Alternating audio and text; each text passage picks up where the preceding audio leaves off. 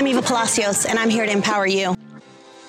What's up, guys? Eva Palacios here, back with another Financial Freedom Friday.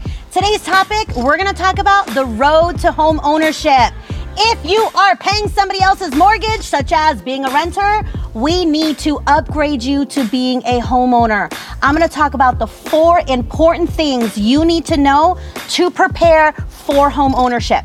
First one, guys, we all know, get those credit scores looking good.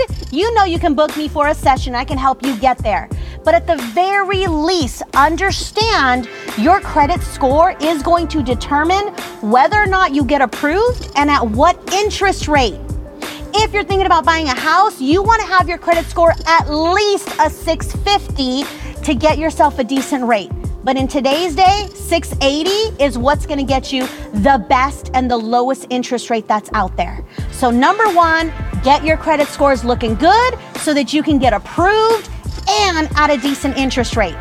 Number 2, make sure you've got steady employment. If your desire to become a homeowner, you need to focus on sticking with steady employment. Now, this doesn't mean you can't switch jobs, but I will tell you this. If you're jumping industries, like you started in retail, and now you're driving trucks, and now you're working at the post office, keep your industry the same. Lenders do not want to see that type of uncertainty. They want to see stability, making sure that not only that income is coming in, but if it is coming in, is it steady? Here's a tip. It's totally okay to take promotions within your employment, because if you can explain to a lender why you're making more money, clearly it's so that you can purchase a house. But if they see you going from, I don't know, entry-level position to management position, that's a bonus in their eyes. So number 2, make sure your income is steady. Number 3, they're going to ask for the last 2 years of your taxes. This is where they validate and verify whether or not your income is true.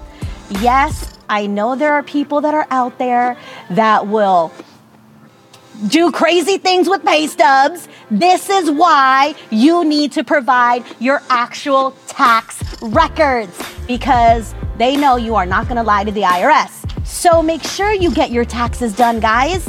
It's going to be very, very difficult. I won't say impossible, because yes, there are lenders out there that will allow you a home loan. But keep this in mind. If it's not traditional lending, you're going to be paying an arm and a leg in interest. And that's not going to be a good financial move for you. So number 3, you want to be sure you get your taxes done. Number 4, super important.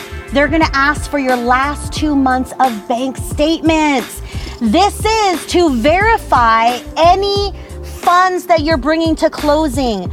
As you're preparing for home ownership, yes, you want to have savings in there, but most importantly, they want to see the savings accumulate across time.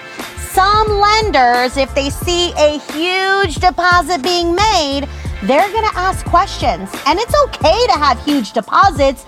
Just be prepared in making sure you've got those answers for when those questions arise.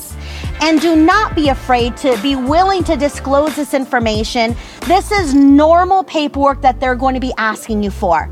But most important, realize this is probably the biggest transaction you're ever going to make. So it's always better to be prepared ahead of time than not. Always best to have your documents readily available so that application process can be seamless. So if you've liked what you heard so far, be sure to click subscribe, share this with friends and family, and most importantly, drop your comments below. Thanks, guys.